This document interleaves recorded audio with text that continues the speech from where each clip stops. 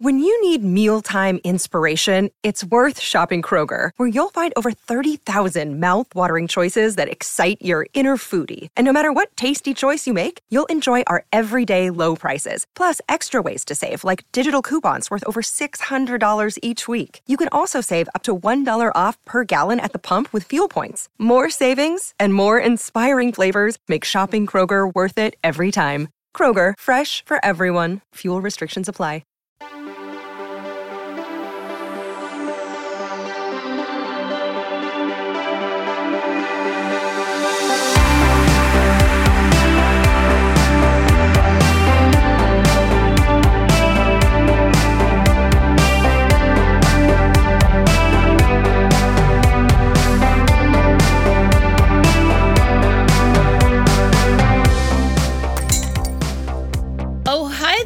Welcome to Fan Bites You Love to See It, a podcast styled after a delightful neighborhood video store where a pair of wildly charismatic co-hosts and guests rewatch old-ish movies and give them fresh takes, but like in a fun way. Because we're not like every other movie rewatch podcast. We're a cool movie rewatch podcast. Every month, we pick a theme. Every week, we watch a movie. And then we decide if it swims to the top of our staff picks shelf, if it floats just fine and earns a spot in our middle aisle, or if it really deserves a deep blue dive into our dumpster, where it shall spend its time eaten by ravenous fish and working off a horrible 2000s-era millennial headache. Working the counter today, we have yours truly, Danielle, Fishes with Boobies, Riendo, and my fellow semi-devoured penis, Fernanda. No more talk about Satan, please. Praches. How are you today, Fernanda? Feeling a little like a semi-devoured penis, if I'm being honest. I feel like, who among us? Really? Right? Yeah. I feel like this is really the feeling of the times. Yeah. Just say. Yeah, I'm completely with you there. And just in case you don't know, all of these are references to the great movie we saw today. Great? I don't know. But a movie that we saw today. And this month, and it's all part of a theme here, you'll see. This month, we are once again pushing the boundaries of the timeless art of the pun and taking our cinematic journey into new, unfamiliar, straight-up, terrifying element, water. That's right, as the month of Aquarius advances, we too shall advance in our quest towards deciphering some of the many mysteries of the ocean, or lakes, sometimes we'll be going to lakes, in a month that shall henceforth be referred to as you love to see it. Get it? See, as in with your eyes. See, as in the thing, the big blue wet thing. You know you got it. You are here after all. See, it must mean that you are very smart and very cool. Cool enough, we're sure to forgive the fact that by sea and ocean, we really mean any large bodies of water. And by deciphering mysteries, we really mean watching humans be relentlessly chased, chewed, and or chopped up by creatures that tend to be byproducts of these very humans' own ambition, carelessness, and or sheer stupidity. So strap on your floaties, abandon any and all sense of self-preservation, and let us drag you along a journey through the deep waters of our twisted minds this week into 2010's Piranha 3D. It's like this body's been in the water for weeks. I want to know what the hell this thing is doing in my lake. Is that a piranha? This particular piranha vanished 2 million years ago. I'm thinking about closing the lake. There's us, and there's 20,000 kids. You do the math.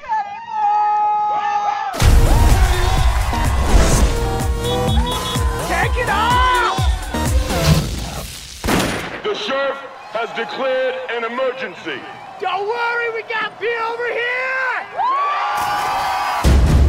Piranha hunt in packs. The first bite draws blood. The blood draws the pack.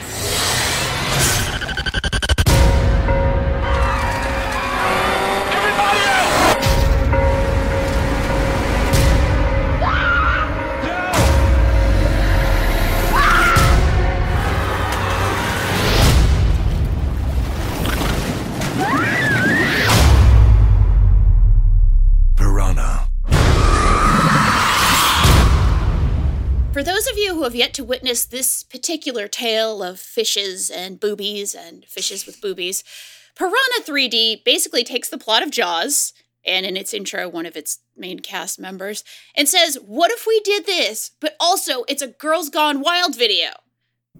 That's kind of what it does. It's ostensibly a horror parody about ancient ravenous fish sweeping upon an Arizona lake resort town during the most horrific Malibu rum headache spring break you can possibly imagine from 2010, featuring lots, and I mean lots, of boobies, really horrific CGI, and a cast of genuinely talented character actors in thankless roles. It sure is a movie. So let's go into our setting the scene section. This is where we introduce the movie, of course, at hand, as we did, and talk about our history with the cinematic masterpiece or crapsterpiece in question. Fernanda, this was your pick, and I forgive you, but also I love you dearly as a colleague and respect you very much and respect your opinion. Tell me a little bit about why you chose this during You Love to See It month. I feel like our listeners might have picked up on some feelings you may have on this week's pick. But we'll get into it. Yes, it was my pick. And I had seen Piranha 3D. First of all, I'm curious, is the piranha like a known animal in the US? Like, is it a thing you guys are familiar with? Okay, because in Brazil, like I remember just being scared of piranhas. We call them piranha growing up. Sure. Because like I knew they lived in like rivers and lakes and whatever, and that they could devour you. Like it's a scary creature. And piranha, interestingly enough, here's a little bit of trivia for our listeners who don't speak Portuguese, is also a slang word for a lady who is easy. Whore, if you will, or a slut. And I can't say those words because I am a whore and a slut. And it was you've reclaimed them. So I've reclaimed it. Yeah, I've reclaimed it. I wear it proudly. And it was actually a funny thing that happened in our household here, because in Spanish it does not carry the same connotation. And one day, like I jokingly like bit my husband, and he called me piranha, not knowing the actual meaning of the word. Yeah. I looked at him like appalled, and he looked at me like not because I didn't know in Spanish it was different, right? And I was like, do you not know what this means? And it's like, no, it's a fish. Okay. But that's a subject, for... That's a really good story, though, actually. I like that you told it, to be honest. Thank you. I figured I'd share it. Yeah. The challenges of a bilingual relationship in which a Spanish speaker and a Portuguese speaker actually only communicate in English. Amazing. But yes, so that's a little background on my Brazilian relationship with the animal piranha. And then the movie, I saw it actually twice. Once in the movies in actual 3D. And I mention this because I feel like it might have really like set me up for a different experience than the one you had. First of all, because I watched it back then and I was very much going through like a particular phase of my life. First of all, I was watching it with an ex who fucking sucked, and he hated it. So I feel like I was compelled to enjoy it. And also, he was very Mr. Highbrow about the whole experience. So I feel like I begrudgingly had to enjoy it. No, but I also, the 3D was really cool. And watching it in non-3D, I'm guessing you have a sense of the scenes like that actually had the 3D aspect, because they were built for that and they don't make as much sense without it. And also I was going through my very strong jackass phase, like very like, I'm not a regular girl, I'm a cool girl. Like I love gore and tits. So, I mean, totally. In fairness, I still do, but I guess in a more refined way. I don't know. But yeah. So that was my first experience watching it. And I watched it again not that long after when it came out on DVD because I was reviewing it for a website. And I really, really, really loved it back then. And then I rewatched it for the show yesterday. And I will say I didn't love it as much as the first couple of times. But also, I still enjoyed it. Sure. And I know you felt a little differently about it, which makes me both apologetic to you personally, but also excited for today's episode. Yeah. Well, I'll say this. I had never seen it before, somehow, which is honestly a little weird because I'm going to tell you right now, also a tremendous fan of boobies and gore. I love boobies. I think everyone knows this. They're fantastic. I love them. They're great. Like, they're just a great thing that exists in this world. Like, fan-fucking-tastic. Big fan. Love gore. Love horror movies. I love horror comedy if it's funny. I love all of these things. So, like, I went in. I want to tell you, I was excited to watch it. I was ready for it. I was ready to laugh. Fernanda? You did not. I will say I am a little surprised with you. I can't walk this path. I'm so sorry. I tried. I get it, but I thought honestly, if anybody was gonna enjoy it, it would be you. Yeah. Because you know how much I love boobies and gore. Like, it should be my thing. It really should be. It should be my thing. I tried so hard. I do think, I will say this, I think there are ingredients here. There are ingredients for a delicious piranha stew in this movie. I just don't think any of them came together, sadly. For me, at least. And, like, again, I can also say I wasn't necessarily in the best place to be watching this movie at the time. I had a rough night on my ambulance the night before. I won't go into it because that would be really sad. But, like, it was a bit of a rough night, so I was watching it kind of hoping it would bring me back up, you know? Yeah. But yeah, no, I really hated it. I'm so sorry, but I really hated this movie a lot. And I respect you, and I respect your opinion.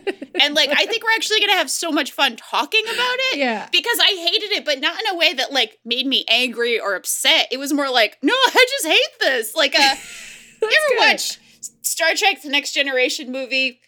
The very first one, Star Trek Generations. I'm just going to pull out a scene. All right, well, Data, the android, is the whole thing. He gets an emotion chip, and, like, he takes a drink for the first time with his emotion chip now that he can feel feelings. And he drinks it, and he's like, oh, it's disgusting.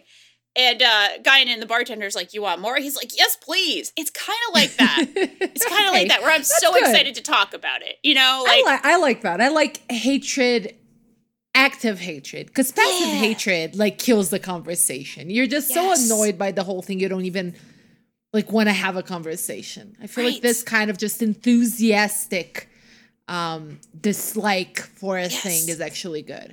Yeah. So I think we're going to have fun diving in. I personally think it's going to be a very fun time for us to talk about this movie. And we're coming from different places, but, like, you know, it's like a scuba diver coming from the north, a scuba diver coming from the south. We're gonna have our Predator handshake moment underwater. Yeah. You know, like, we'll have it. I agree. And honestly, for listeners at home, I have literally nothing to do with the movie, nor am I getting paid to defend it. So I will not take things personally. I had absolutely no part in the making of Piranha 3D.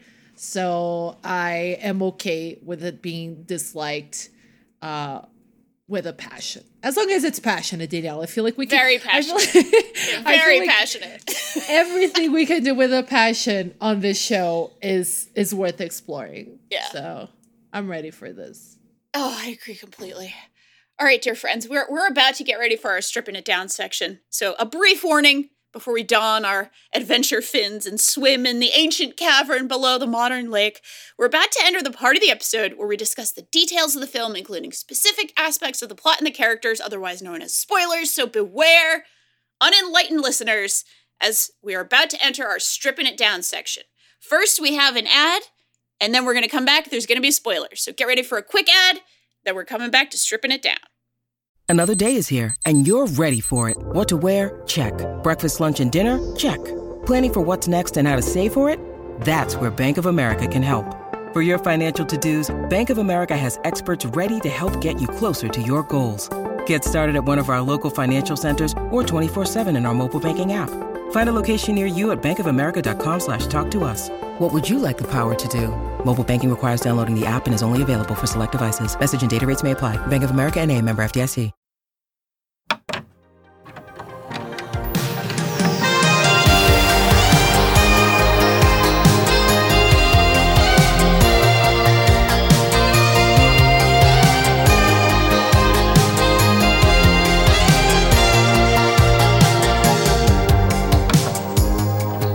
All right, Fernanda. We both have some must-discuss items here, and I have to say, I took more extensive notes than usual on this one. I really had a moment. I feel like we need to I'm going to start picking movies I know you will dislike to see if we get this side. Like Dark Danielle. I like it. I'm here for it. Yeah. I mean, Dark Danielle lives and has a lot of opinions, and but I'm having so much fun. Honestly, I'm having so much fun with this. So one of the first things that I want to discuss is the fact that there are so many genuinely great actors in this movie. We have Richard fucking Dreyfuss in the intro. And the intro is very much a cute throwback to Jaws, and he's a fisherman. He's dressed the same exact way he was in Jaws, et cetera, et cetera. We have Christopher Lloyd. We have Elizabeth Shue. We have Adam Scott. We have Ving Rhames. We have Dina Meyer, who, by the way, just going to put this out there. I have a new theory. Are you ready for a Danielle theory? I've got one. Yes. For this. Yes. This is going to be along the lines of the Banjo-Kazooie Mario 64 thing. Oh, amazing. All right. My theory is that if you're going to make satire, you have to actually make a competent movie in the genre you're satiring. Because that way, I mean, people are going to not get it no matter what. That's just how the world is. We live with people who don't understand satire, and it's sad and it's bad. But something like, for example, a RoboCop or a Starship Troopers, your Verhovens, are actually great movies in the genre he's aping. And then they are very, very clearly making fun of what's kind of going on there. This is not a good horror movie in the first place. And I actually don't think it's very funny either. So my connection here and my theory is that, again, you have to make a good movie in the genre that you're aping, and then make your points. And make them obvious, make them good, make them funny. Now, Dina Meyer, who was Dizzy Flores in Starship Troopers, icon, goddess. Absolutely. She was the only girl on the football team in Starship Troopers. She is a badass soldier, awesome person in Starship Troopers. Now, she gets eaten very early on in this movie. She's the lady diver with the science team here, but that made me make that connection. I didn't even that's her. Realize. That's her. And she's also in Birds of Prey. Yep.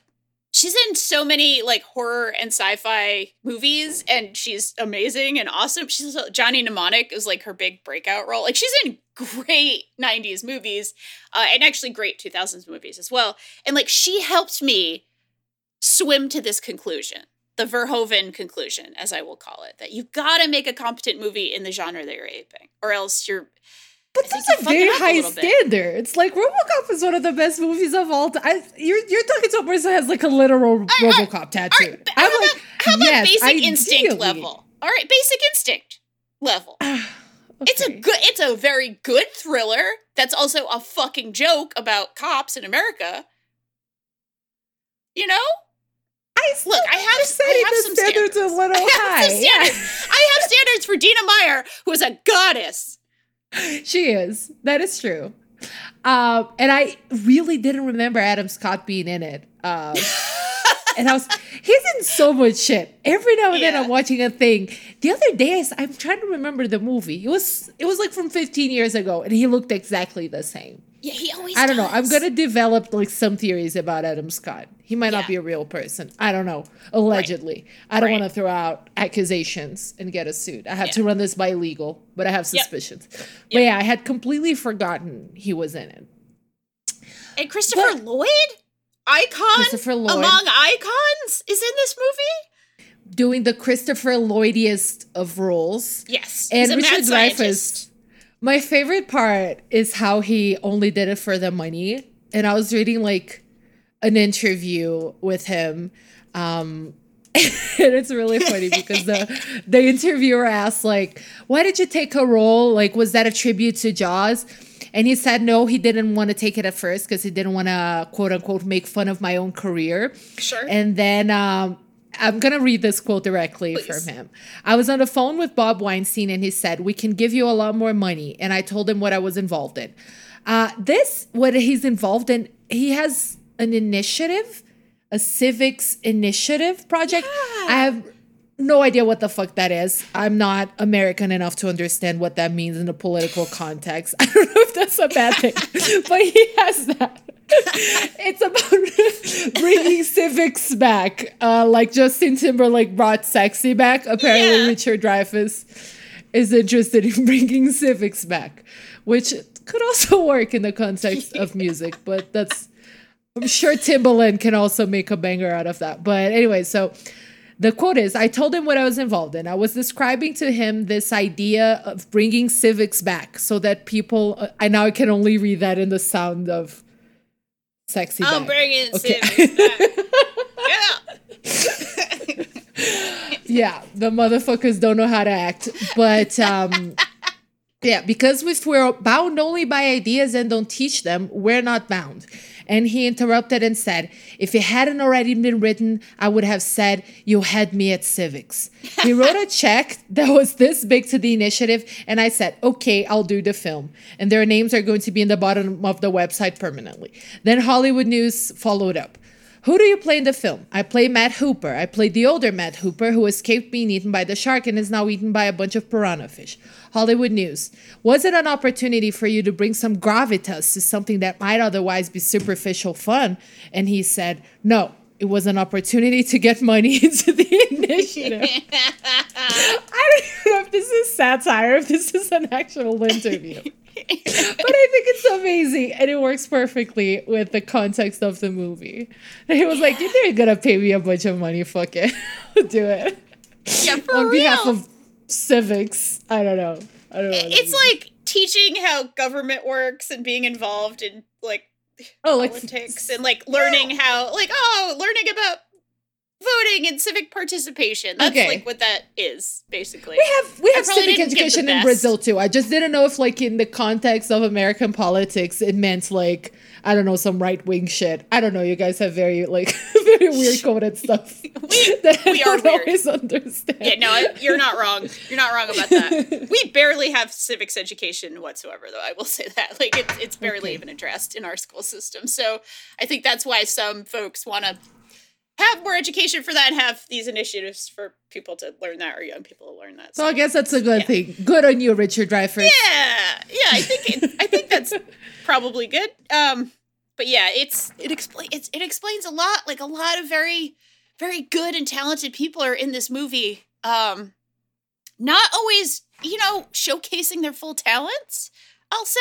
I will say, I did actually kind of like Elizabeth Shue because of how fucking seriously she was taking this. No one else in this movie is doing anything other than cashing a paycheck. But she is like, she's fucking going for it. There are many moments in this film where she is like doing American Ninja Warrior shit.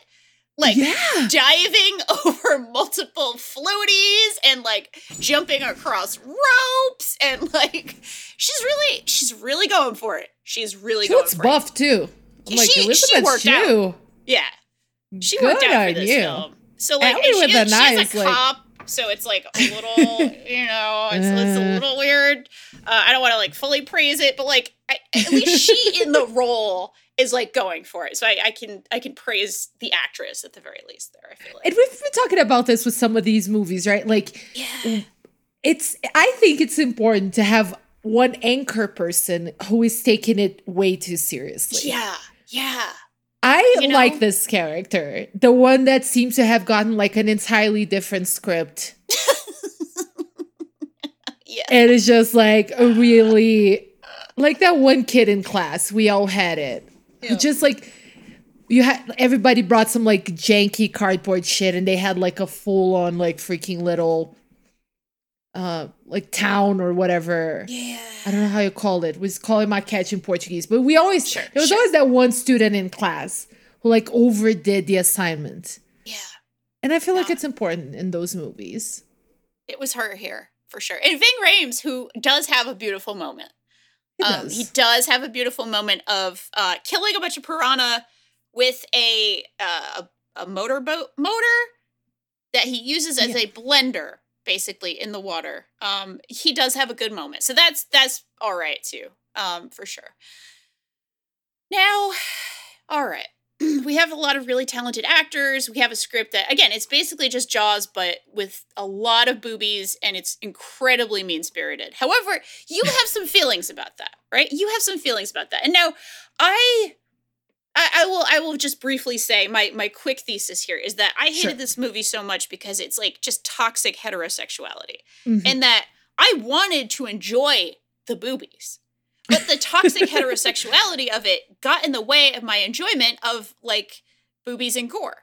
Now, again, I understand my perspective is maybe not the most mainstream perspective in the universe. And I don't think every movie needs to be made for me. Certainly not. But, you know, it just kind of got in the way for me. It's very much about this very sleazy Girls Gone Wild director guy played, you know, pretty well, I think, by Jerry O'Connell. He's a very sleazy man. He's a sleazy man. Very in his element with that role. I love it. He just has that face. Like Jerry O'Connell, I don't even know. He's probably a great, I don't know. I don't know a single thing about him. Sure. I just want to slap his face. It just, and I feel bad because he was born with that face. He's not, it's not his fault. It's not his fault, but he's using it well here. Yeah. You know, for sure. And he, like, exploits young women, and he's a bastard, and he sucks, and he hires this awful, horrible 17-year-old boy who we're supposed to think is just a wonderful young man. He's not. He's an asshole. He's not. He's a fucking asshole. I'm sorry. He sucks. He sucks. That's one thing I didn't pick up on the first time I watched it. Like, and I'm sure we'll get into it as when you're done talking about this concept, which I absolutely can see. But I feel like there's like some very overt aspects of what you're talking about, and like some more subtle ones. And the overt are part of what makes the movie, in my opinion, fun. And I captured a lot of that the first time, but I missed the nuances of this young boy low-key sucking and his shitty teenage romance with Vanessa from Gossip Girl. Right. But no, exactly. And that's basically what I want to set up, is that I just hated this kid from the start, and I think you're supposed to like him. You are very clearly, as the audience member, supposed to hate the sleazy guy. He's obviously exploiting young women. He's obviously disgusting. He's obviously a piece of shit. You're supposed to hate him and be very happy when his dick gets eaten. You know, partially eaten, then spit out, as Fernanda, of course, as your name this week indicates. Like, you're supposed to be very happy about this. And, you know, I get it. But also, there's just this toxic heterosexuality of this horrible teen romance, this horrible teen boy who's just awful, and like, oh yeah, I'm gonna babysit my baby brother and sister, but really I'm just gonna go off on this boat and like watch the booby girls make out, etc., etc.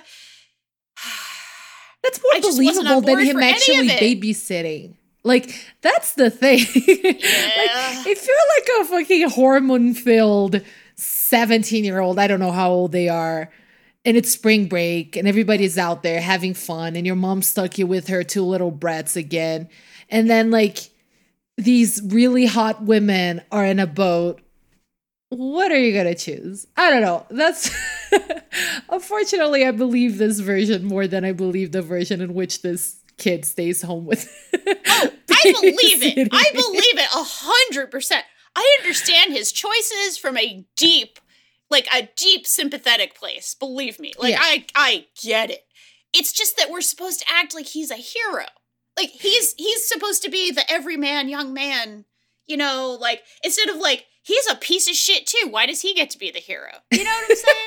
He's a piece of shit. And I get it. Go that far. I think he's kind of like an insult type little brat, but I don't know, because he's like, oh, I keep forgetting her name. Vanessa from Gossip Girl. Kelly, I think, in the movie. Kelly. Jessica is I don't know. Yes. And she's like, don't do it. Don't drink just because they're pressuring you. And like, he's very like the nice guy. And Kelly's out there with that other douchebag guy. Well, me, the nice guy, I'm here trying to keep her from making bad decisions. Right. And like you can see he revels in his opportunity to like save her because he gets to be the hero. And yeah, he sucks. And I missed it. And he was going to participate in the whole thing. He was doing the body shot off of her or whatever. Like, he was doing the thing. He wasn't being Mr. High. Like, he acts like Mr. High and fucking mighty, but he's doing he's participating at every point that he can. Yeah. Like, he sucks almost as much as horrible Wild Wild Girls, man. Teenager. I don't know. I'll defend like his teen brain as opposed to Jerry O'Connell's adult brain. Grown douche. And also, again, the face thing. I just can't. I'm sorry. And I think as a kid, I thought Jake was like really cute. Like he's very much like my type. And now like I feel like I can get to be more annoyed by him. But I'll say this. Okay, I absolutely get what you're saying. And we had this conversation last week when we were talking about Deep Blue Sea, right? Because there's one scene with a lady in lingerie, and that bothered me. Because it was like very male gazy. This one has a shit ton of tits. And it didn't bother me. And I'm trying to examine why. And I think it's because of the excess. The excess is kind of like, it makes it clear that they're going all in on a stereotype and a joke. Mm-hmm. So I don't know if it's that or just me defending the movie because I like it and my brain is like making excuses for it. I think... I mean, listen, you're also allowed. You're allowed to like what you like. I think this movie wants to say that it's being a very smart commentary, but having its cake and eating it too by having just boobs on boobs on boobs on boobs on boobs, right? Yeah. And also having the straw man of the like Bible people who are like, read the Bible. Stop talking about Satan, please. Yeah, stop talking about Satan, please, which is a great line. Like, truly great line. Like, get your boat out of here. Stop talking about Satan. That's amazing. But they're setting it up as, like, a very stupid straw man, which is, like, actually, what if, like, the Wild Wild Girls man is an exploitative asshole and also you don't need to read the Bible? Like, what if just boobs without it being weird? Look, that's my point of view in the world. I live in Bushwick. Yeah. I understand that living in Bushwick means I will just think that just boobs are fine and we don't need to make a big thing about it. And that's I agree. They're just like fat sacks. And that's what I kind of like about the movie in a sense, because it really shows all these dudes as dumbasses who just are completely, like, they're letting their lives be governed by these fat sacks. By the boobies. Yeah. Yeah, they are hypnotized by the boobies at every moment. Yeah. Every moment. They're most of them like this. But I agree with what you're saying about like, oh, we're satiring, but also I totally agree. That is a very having your cake and eating it too type of situation. I think you're absolutely right. But also, like, I like what they do, for instance, with Jerry O'Connor's character. Because it's like, he's this douchey asshole who ends up getting half of his body eaten. And then all he's worried about as his legs disintegrate is that the fish ate his penis. And I thought that was so fucking funny that they made that little, and he was just calling like the girl names and whatever. So they really went all in that with him just being so ridiculous that he's obsessed with his first penis. And then his last words are wet t-shirt. Yeah. Wet t-shirt. Wet t-shirt. That's his final contribution to the universe. I love it. They made him like sort of at the same token that yes, they made the teenage dickhead be a sort of hero or whatever. They did make the sleazy ass director basically be horny up until his final second and have that be his For sure. So but I really feel like that. If they actually wanted to make that point, though, it would have been that you're not enjoying what he enjoys the whole way along, right? Of like, oh, look at those fishes with boobies. Like, take a look at all these beautiful women and their gorgeous titties right in your face. They're there all the time. Like, you're reveling in those shots. The movie is reveling in those shots, which again, it is totally fine. I love boobies. I will say it 100 times during this podcast. But like, it wants you to kind of be him too. And then like it kills him because he's a dick, and yeah, that's fine and that's all good. But it also kills the wild girls who have done absolutely nothing wrong. Like, they are perfectly normal, nice people who are just there for their shoot. And like, by the way, I do have another beef with this, which is that they kept calling what they were doing porn. And like, I guess if you really want to say like, oh, the softest of softcore, maybe it touches on that definition. But like, they weren't doing porn. They're just doing stunts with their tits out and or kissing underwater. This is not porn, my friends. Not in any definition I have ever used in my life. That was a little weird. But anyway, that was only fine. the parts that we saw of the movie. I guess, but like, if you're doing full nudity, you can like shoot it in such a way where that's obvious they're doing more than that. I don't know, whatever. Not the point, I suppose. It was just weird. But the movie wants, that they killed. Oh wait, go ahead. No, I just like that they kill both guys who like call women names. It's true, they do, which is good. But those fishies also kill the women who have done nothing wrong. Like, it's a completely indiscriminate thing where it's like, oh, you get to as the audience member, which I think it really is going for like heterosexual dudes. It's like you get to enjoy a lot of boobies. Then you get to enjoy the satisfaction of feeling like, oh, I'm a good person because I was happy when the bad sleazy man got his dick eaten. Then you get to enjoy also looking at boobies be eaten. Like, it's like there's no actual discomfort in the commentary. And if you're going to make actual satire, if you're actually going to go for commentary, I feel like you got to make your audience feel something other than like just the happiest in every second. I get it. But a provocation, okay? Okay. What if... I'm here. What if this is actually an essay on our hypocrisy? I'm just saying, because you said it yourself. They make you look and ogle and voyeuristically enjoy the same sights as the sleazy director, whose names are irrelevant to this movie, by the way. I have no idea. Why He's just would sleazy. Mr. Sleaze. Why would you remember a single name? Why? It makes no sense. Derek? D something. Could be. It's a D name, and I think that's on purpose. But yeah. And then they subvert that.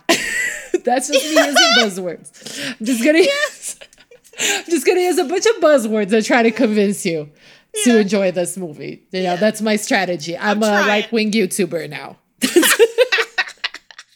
I'm coming for your job, Steve Crowder. But I'd rather you have his job. All right, I'll just say that. But yeah. No, but like I think that in a way they do kind of do that. For instance, the whole movie is sort of an essay on hedonism, right? Because it's all about spring break, and you have the obvious like sort of the scene with the girls shooting the erotic footage, not a porno, whatever the fuck it was. I don't even know what the fuck it was. Was it supposed to be like Wild Girls? Was it a fiction? Yeah. Was it a documentary? I have questions about that particular audiovisual project. But also like at the beach, we have the beach, which is actually the lake. All these kids partying. And I was like, once again, just thinking about how wild it is that as a culture, most of us have at some point been the partying kid, right? Mm-hmm, mm-hmm. We as a culture sort of glorify the partying lifestyle. Like living the dream is like being a rock star and just like being able to get shit-faced all the time and not deal with consequences. Or maybe that's just my personal aspirations. I don't know.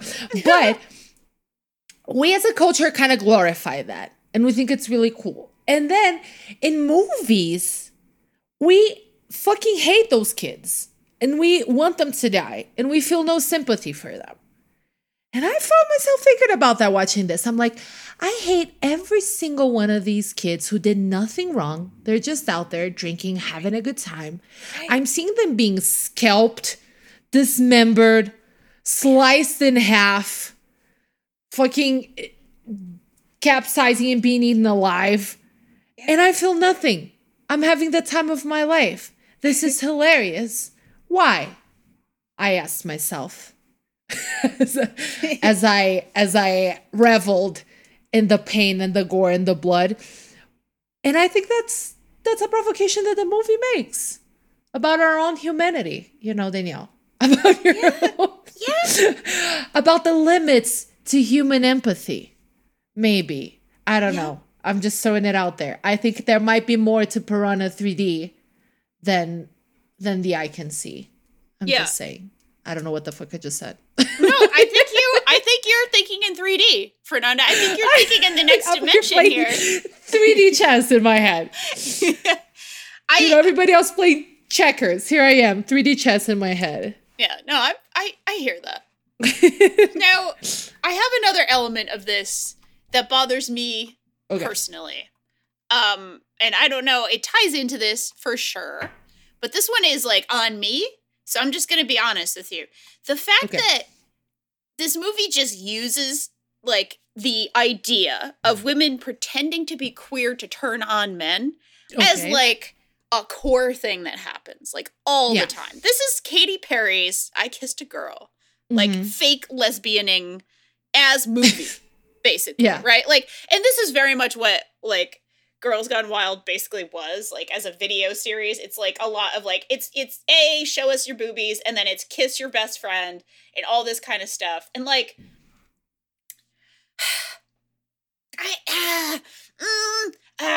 I'm trying to articulate why this annoys me, and I feel like I probably shouldn't even have to, but it's like very annoying.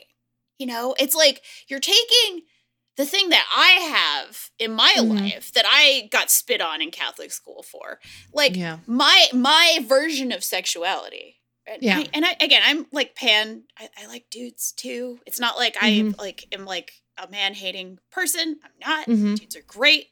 If they're not Jerry O'Connell in this movie or the horrible teen boy in this movie, dudes are great. Dudes rock. Honestly, great. I'm all here for it. Nothing against dudes. I even married one. Honestly, but dudes are good. Good dudes are good. Like, I'm all about it. All about it. Good dudes are good. You can quote me. You can put it on a bumper sticker. Hot take. All about it. All about it. Controversial takes by Danielle. Some dudes are actually okay. Some dudes are great. Some dudes are great, okay?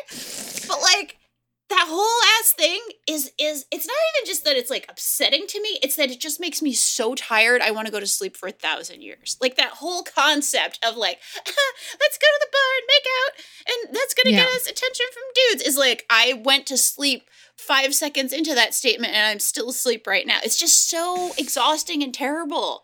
And it's like, that's just what's going on here. So it annoys me on a deep, like, molecular level. It's like, can't the girls just be queer and have lots of wonderful sex? If you want to film it, that's fine. If they consent to that and they're going to make all the money off of it, okay, all right, fine with that. But like, it's just frustrating. And of course it's used in the movie as part of the teen romance. Like, Jerry O'Connell sleazebag says, oh, it's not cheating if it's with the girl, which is like, okay, I know a sleazebag would say that. But also, the movie kind of just takes that as fact, too. Like, Jake the Terrible Boy also kind of thinks that. Jake the Terrible Boy also thinks it's super hot when she makes out with a girl. Like, not entirely willingly. Like, there's this whole gross thing about sexuality here that is just like, this movie's idea of sexuality is a 17-year-old boy's idea of sexuality. And I don't like that. It makes me sad and tired more than anything else. First of all, on behalf of the mostly heteros, because despite of myself, my just proclaimed love of boobies. I am sure. mostly a straight person. So apologies on behalf of the rest of us. But also, you don't yeah. have to say yourself. It's not you. I don't think, I can't defend that. Absolutely. Obviously, you're absolutely right. And I think that to an extent, you can see what they're trying to do, right? Because I think it's absolutely what you said. They really are just blowing up this very rudimentary notion of sexuality, and just really to the extent that the movie is kind of just like mirroring a part of reality and blowing it up, which is basically the whole intent of parody. You can understand it, but I'm absolutely with you in that, especially when you're, talking about groups of the population that are simultaneously fetishized and ostracized. You have to have certain, it's hard today. And even then, because this movie's not that old, it's like 2010, right? Yeah. To just chalk it up to, they're just like making fun of a thing that happens if they don't advance or add to the conversation in any way, right? Like, I get what you're saying. I think for it to be like even a successful parody of that, instead of just ogling, they would have needed to have taken it up a couple of notches. They would have needed to take it somewhere that it didn't go.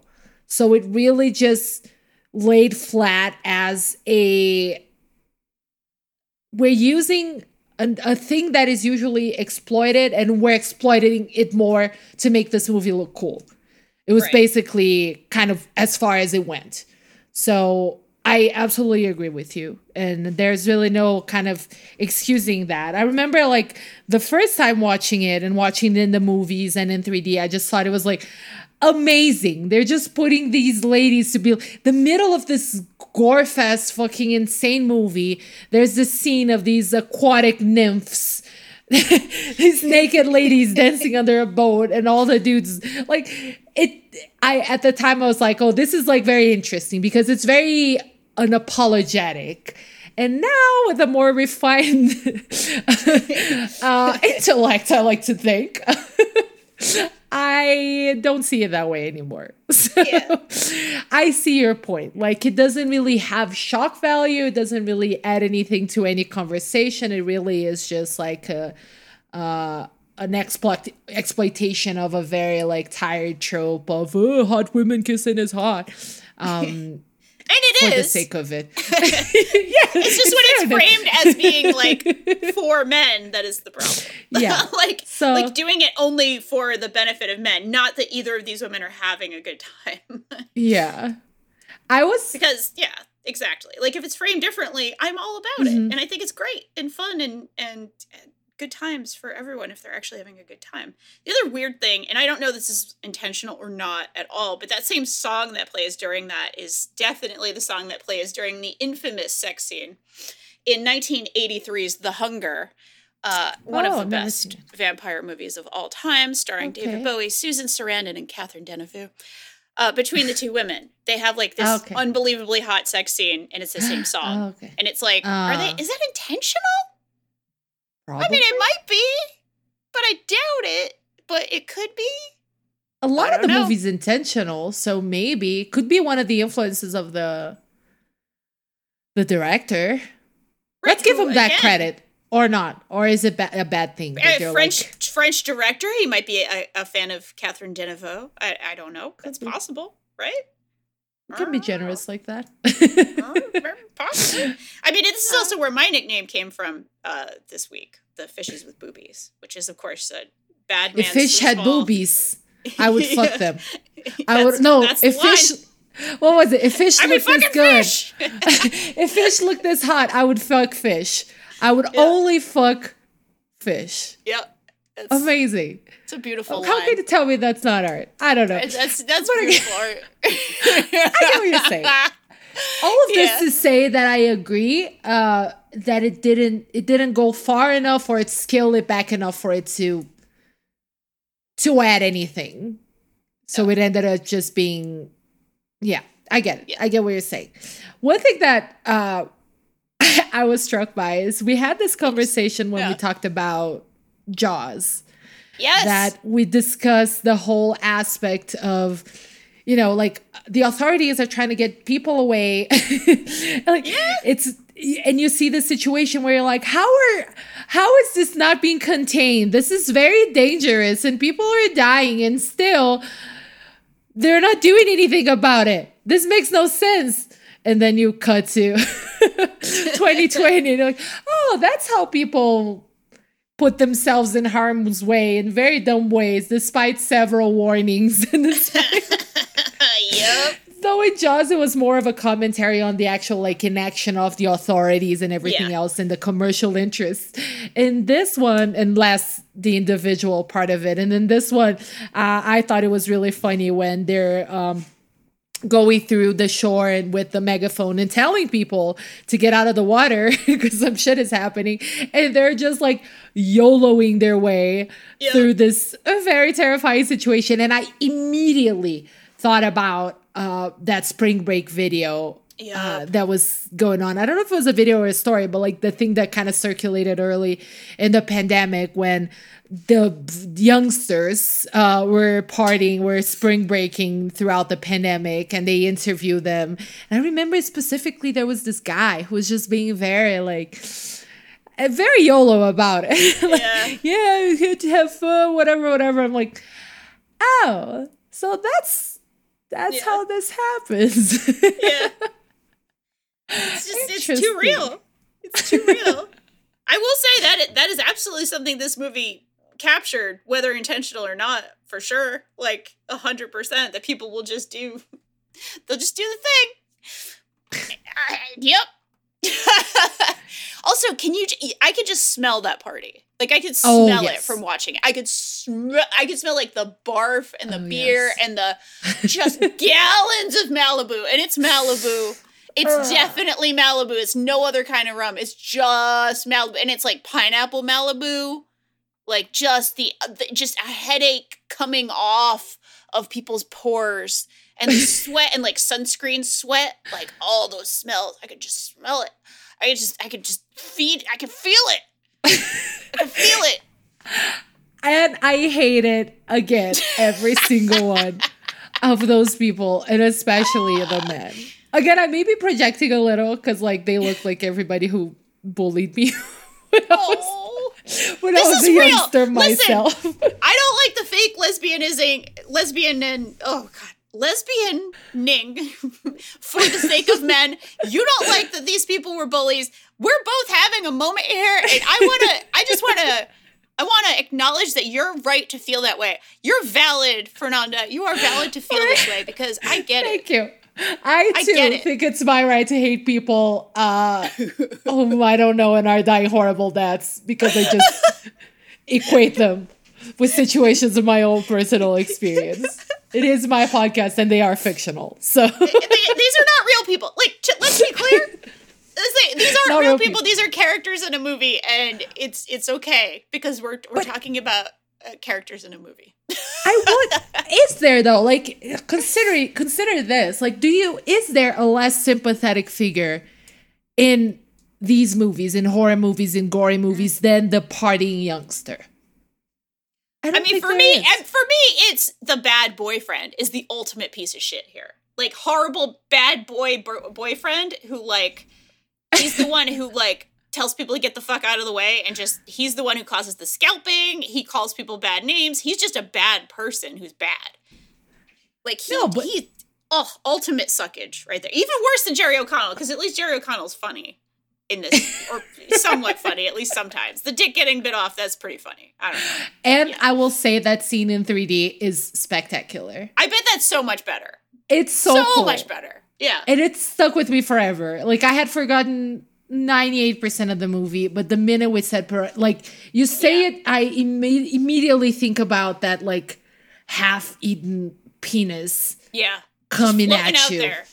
Floating out there after Piranha rejected it. Like, how that's the thing, right? That's very demeaning. Like, the Piranha didn't even want to eat your penis. The Piranha ate everything else on everyone else. but rejected this one penis. This is the only thing that was rejected out of an entire lake of partiers who were probably barfing their brains out the whole time. And like, the thing that's rejected was this one penis.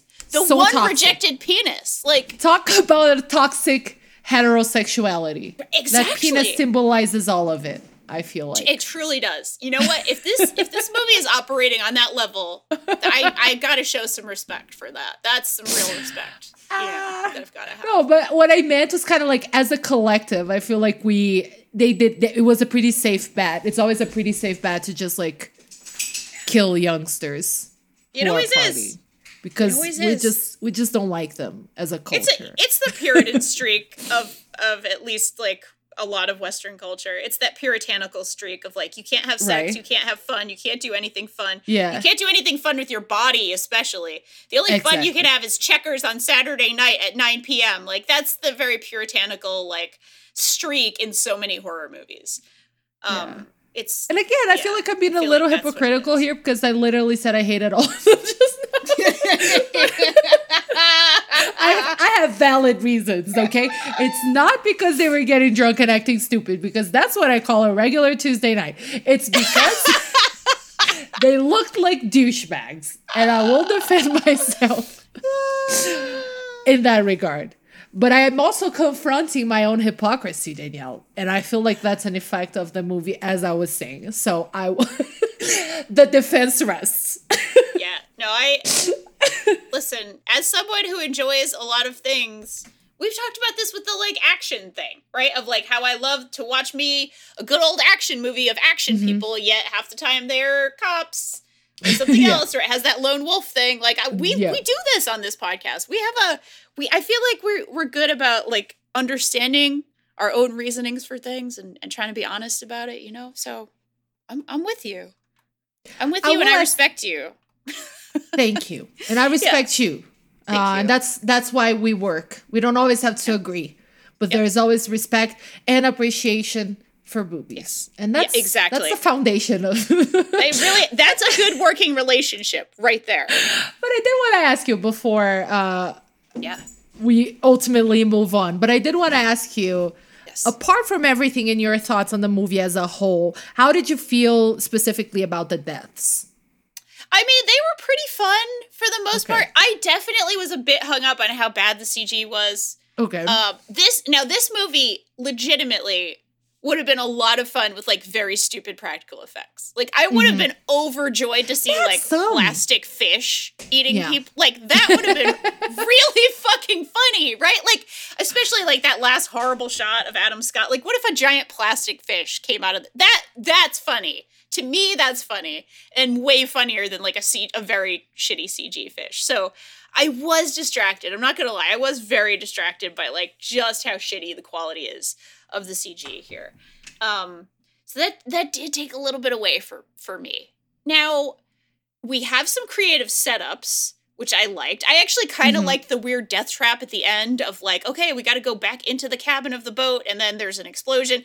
I hated the boy. I wish he had gotten blown up. But like, all right, at least it's like a fun setup for that final stunt. They could have saved the wild girls and had him die. Like, I feel like that would have really made a difference in your like whole. I think that would have maybe switched your entire perception of the movie. If the wild girls were extremely nice, again, wild girl nice. Jessica, I think, is one of the wild girls who was like super chill with the little sister and being like, yeah, boys love boobs, and it, like just being very matter of fact and like so chill, like a nice person who can talk to a kid honestly and just be a nice person. Also, she went to bat trying to help the little kids escape. Like, good person. She should have been the goddamn hero. I'm just saying.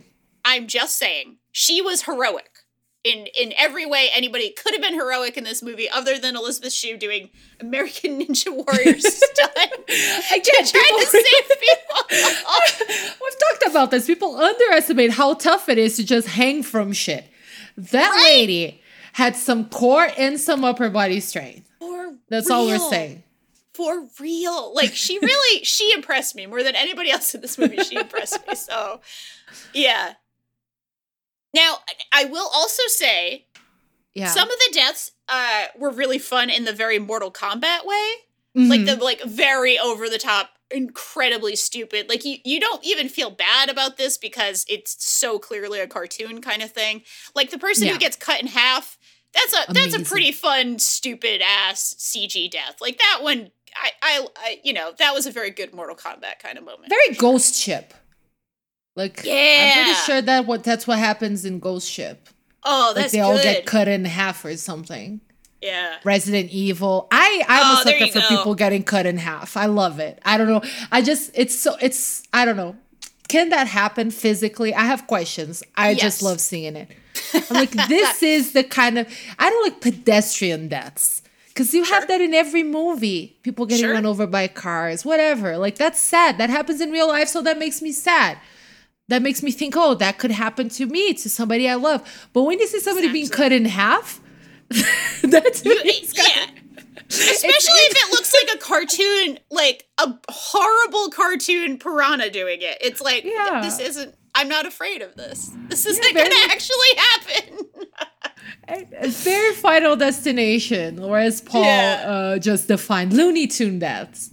I feel like that's why I enjoy them so much. I can really suspend disbelief and I can really embark on those deaths without feeling personally like a terrible person who likes watching people dying.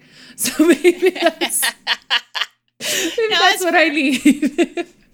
I feel like it's acceptable because it's so clearly a joke and like so clearly a cartoon thing. So yeah, I definitely get that.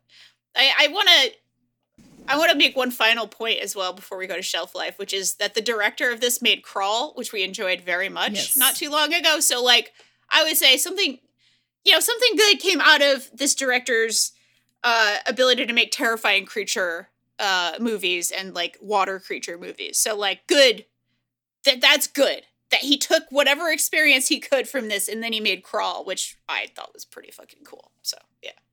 It was a very, very good movie. And he's come a long way with this handling of the creatures, which could be aided by the fact that gators are like actual animals and prehistoric piranhas might be a little more difficult to recreate.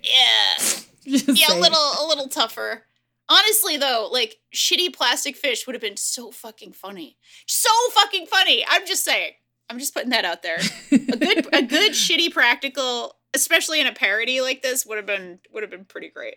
Yeah, can you imagine Adam Scott like interacting with a shitty plastic prop? Like that's funny. I don't know. That's funny to me. But I digress. I did not make this movie, but if I did, that's probably what I would have done. The asshole teenager dies in the end. The wild girls are the actual heroes, and the CG piranhas are actually plastic. Yes, and like all the wild girls and Elizabeth Shue, they go off and they raise children together in a beautiful lesbian commune, and everybody's fine and does really well. What's wrong with my movie? Nothing. Your movie's perfect. Too perfect, I dare say, for this world, Danielle. I don't think we could handle it. They do pull-ups together, and they make out when they want to. Just saying.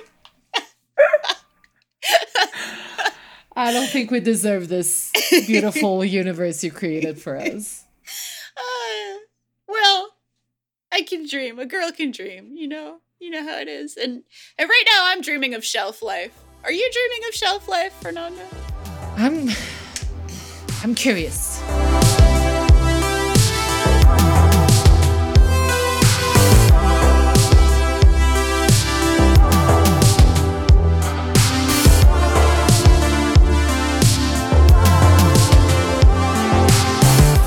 I feel like there's some suspense heading into this. There is suspense, and we might not agree on this one, and that's okay because we'll figure it out. So shelf life is the section of our show or our video store where we decide where the movie belongs in the store itself. Is it a bona fide staff pick, displayed proudly with our names on it that we're like staff pick? Is it a middle aisle placement, which is, perfectly decent? Or does this deuce need the dumpster out back? Fernanda, I tried so hard.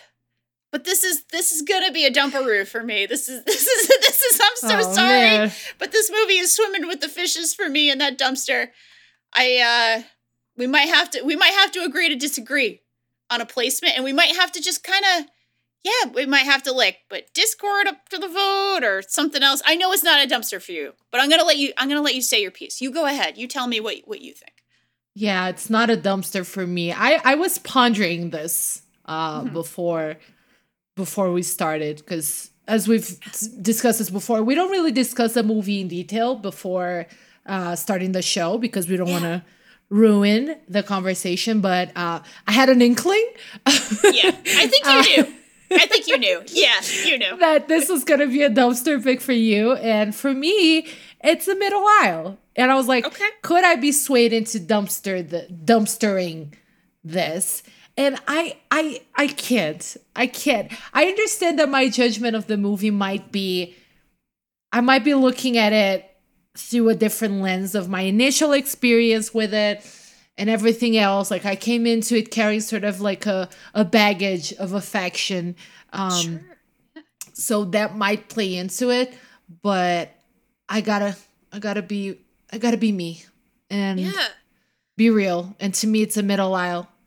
So I don't know. I feel like Paul should come in and be like, what is it, Solomon? That he's like, I'm going to split the tape in half. I'm very okay with that. I'm okay with this being split in half, to be honest. So. Oh, see? You fell into it. If you're okay with it being split in half, I'm the true owner of the tape.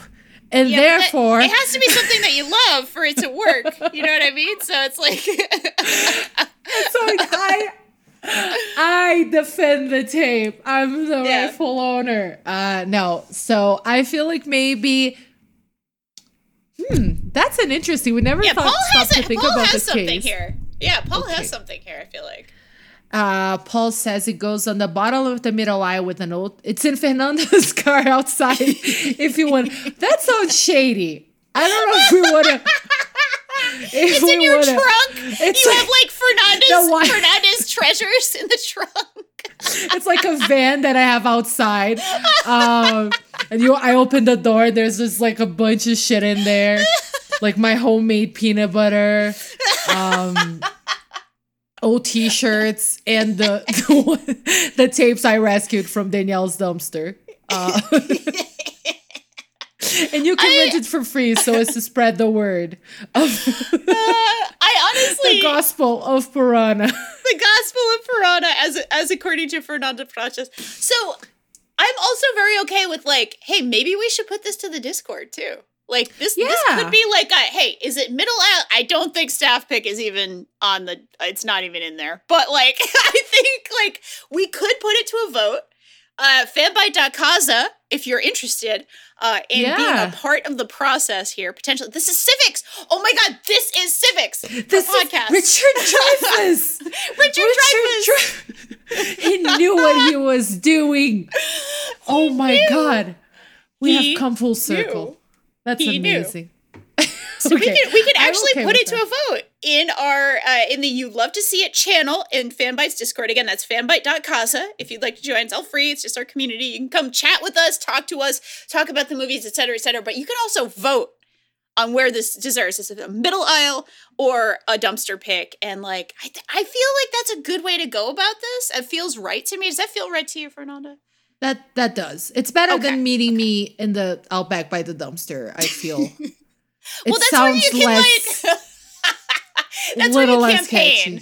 You know what I mean? Like, that's where you're campaigning for it to... You're like, listen, I'm in the Outback by the dumpster. It's a little sketchy. It's fine. But, like, listen to my case, you know, and I'm just sitting by the dumpster and I'm like, it belongs in here. So, like, both of us are able to have our platform, you know? Like, nothing illicit there. We just hang out, have beers, eat peanut butter, and I convince you to like Piranha. Totally normal. I feel like the drugs are less suspicious than that. They are usually, yeah. It's like a little less inconspicuous than that. I feel like the FBI would be like, oh, dude, if you were selling drugs, that would have been like one thing. But this is just next level weird. They're very upset with you. I love it. I love our solution. And like, I think Paul and you really, really came up with a good way of us solving this conundrum. Yeah, it's all Paul. Thank you, Paul, for figuring these things out for us while we have our discussions. Much appreciated. All right. Well, thank you all so much. Please do vote. Fanbyte.casa. Go to our chat, and you love to see it. And go ahead and vote. We'll have that up the day the episode comes out. So that's what we have for you this week. Thank you so much to my co-host for joining me. Thank you at home for listening. Thank you to our producer, Paul Wild Girl Tamayo, for all the help in making this show not only not suck, but also kind of rule and also give us really good ideas for when, we have a tie at the end. We hope you come back to your friendly neighborhood video store next week, where we will be diving into the existential sci-fi delights of Sphere. That is the, I think, 1998 Michael Crichton novel adaptation of Sphere. It's an interesting one. If you would like to show us some support, you can do so by rating and reviewing our show on Apple Podcasts or whatever podcast app that you use. It's a new year, so we'd love to see some new reviews. Maybe next week. That'd be cool. Maybe we'll even read it on the show. That would also be cool. And it really does go a long way in spreading the word about the show. If you know any other movie buffs in your life, people who enjoy any kind of movie or screen-based entertainment, please tell them about the show too. Until then, we would absolutely love for you to join our movie club. Come by fanbyte.casa and join the You Love to See It channel for news and updates and discussion and special events. We want to hear from you, so come on by. We want to hear you vote on whether Piranha 3D deserves the dumpster or the middle aisle. Please do come on down and hang out with us. Vote no. Vote no. I'm open to being wrong, or I'm open to the vote not being what I want it to be. So we're all right in our own ways, and I'm open to whatever it is. You can also what matters find is the out friends we made along the way. Exactly. That's beautiful, and I truly believe in that. So here we are, and we're swimming right along together beautifully as divers. We did our predator handshake. We are going in separate ways, but we had our moment, and it was beautiful. Yeah. You can also, dear listeners, of course, go to fanbyte.com/podcasts. You can follow us on Twitter at Fanbyte Media, Instagram at Fanbyte, TikTok on Fanbyte, and of course on fanbyte.com. And you can watch all of our streams on twitch.tv/Fanbyte. Fernanda, where can people find you on Twitter? They can find me on Twitter at nandaprates_. That's NANDAPRATS_. And I'm also on Instagram at just nandaprates without the underscore. Nice. That is awesome. You can follow our producer, Paul Tamayo, at Polymayo. You can follow me at Danielle R.I. Thanks, y'all, so very much for joining us today in our rousing discussion, I would say, Piranha 3D. Come back next week for Sphere, and come on by fanbyte.casa to vote on the very important matter of where this movie should be in our incredible video store. I don't know why I did that voice, but I did. Until next time, thank you. That was my I don't know, video store voice. Until we'll workshop it, but I feel like I like the general direction. Now I'm laughing. Until next time, you'll love to see it.